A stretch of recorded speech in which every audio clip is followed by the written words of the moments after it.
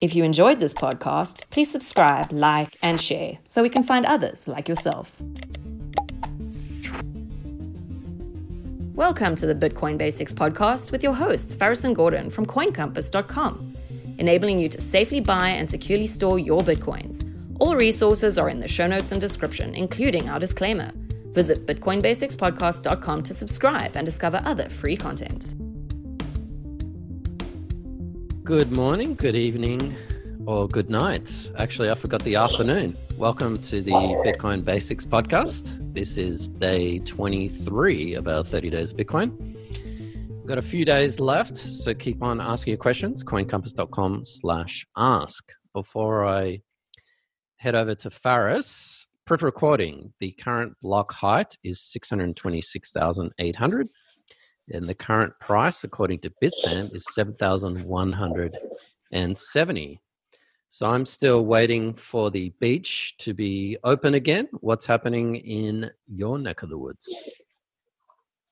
So, Gords, I am still in level 4 isolation, self-isolation New Zealand. So just me by myself in a cabin this weekend, starting to feel that cabin fever.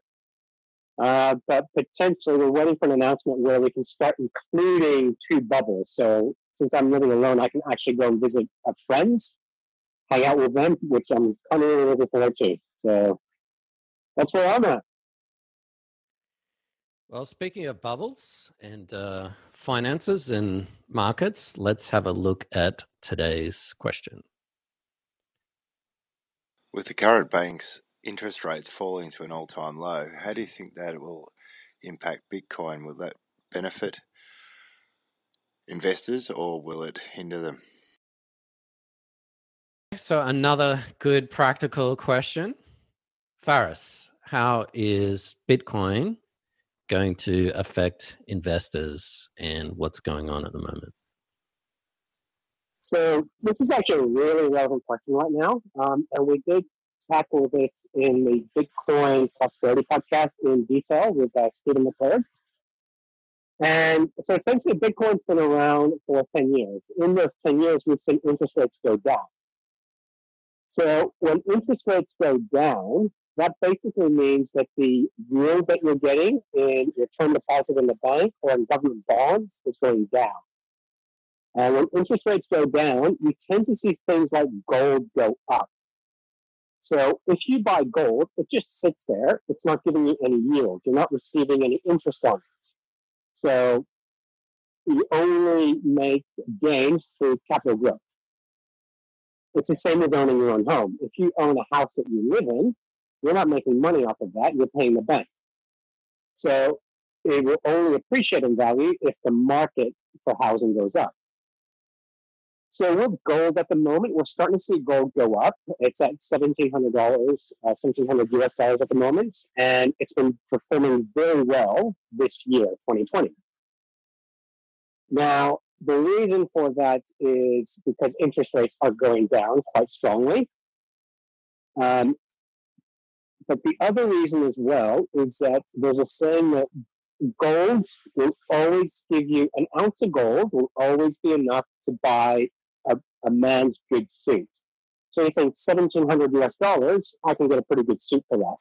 And historically, if you go back through time, that's usually what an ounce of gold will do. It would just be enough to get you a really good suit. That's a bit of a strange one, but the reason I want to bring that up is because what gold does is it's basically an insurance policy. So if currencies start to drop, if markets, equities start to go down, bonds start to go down, gold does not tend to be as volatile, and then it can actually appreciate. So let's say in situations like this, where in February when we saw the pandemic hit the news and we saw equity markets collapse, well, if you had 30% of your money in gold, that's 30% insurance that you had there.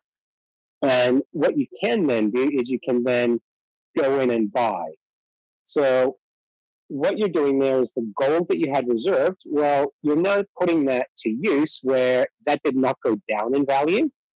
And you can then sell that and buy shares if you wanted to do that. So if you think stocks are bottoming, you buy in. So what gold is actually an insurance policy for the worst case scenario, for big financial crises.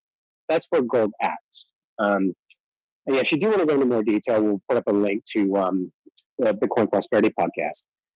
So with Bitcoin, we are firm believers that Bitcoin is a long-term store of value, but it has not been behaving as such. And I won't go into details as that now.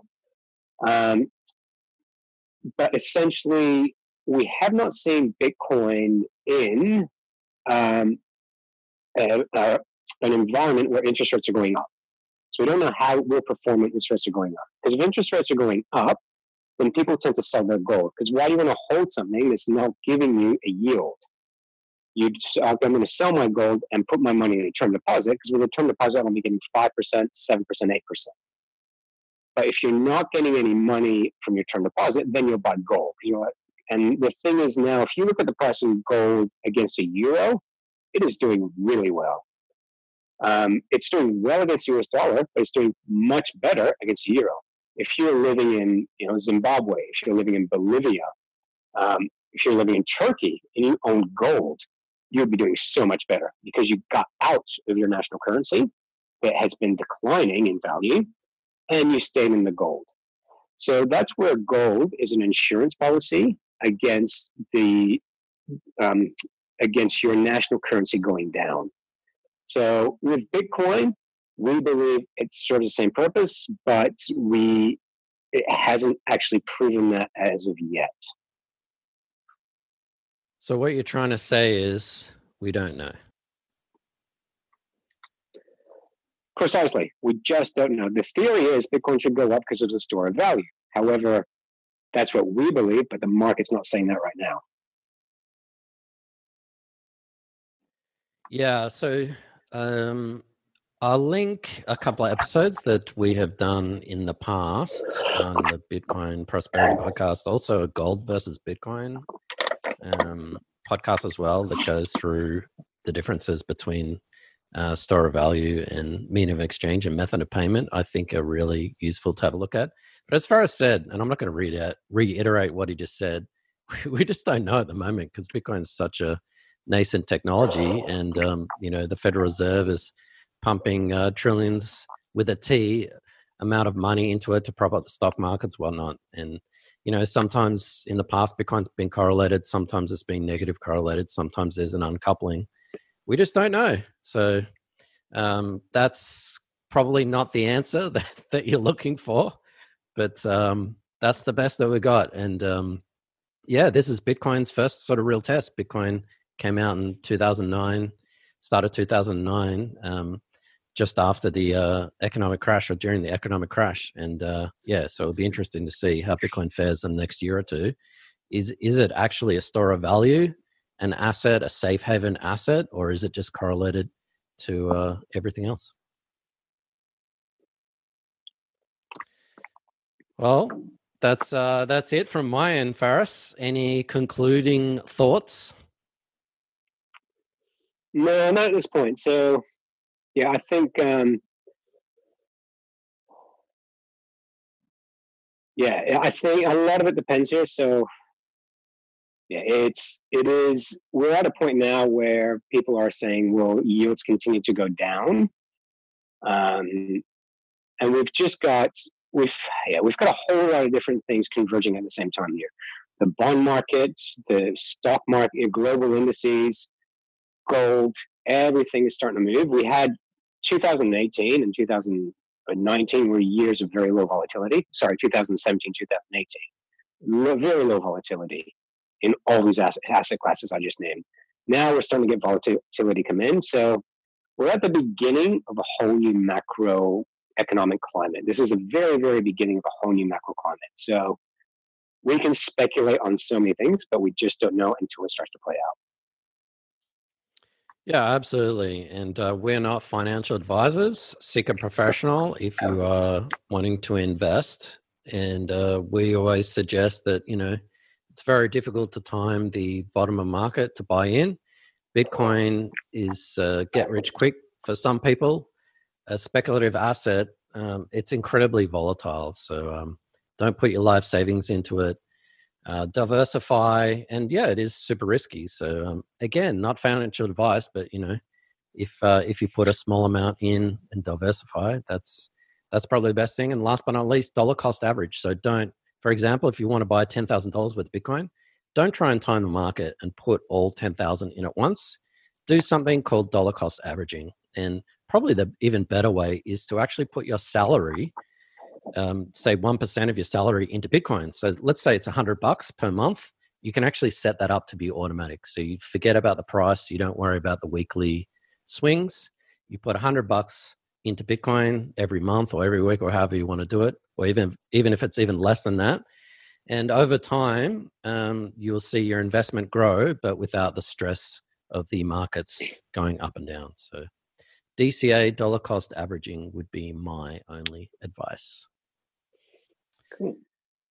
Okay, so keep those questions coming. We have some more questions in the bank. I think we have room for about another 5. So coincompass.com/ask. And we are coming towards our 30 days of Bitcoin. If we haven't answered one of your questions properly, submit a follow-up question or ask your friends to submit a question as well. So keep them coming, and we will see you in the next podcast. If you enjoyed this podcast, please subscribe, like, and share so we can find others like yourself. Thanks for watching or listening. Please visit coincompass.com/free to register to our socials and discover other free content. Subscribing, liking, and following helps this content remain ad-free. Until next time.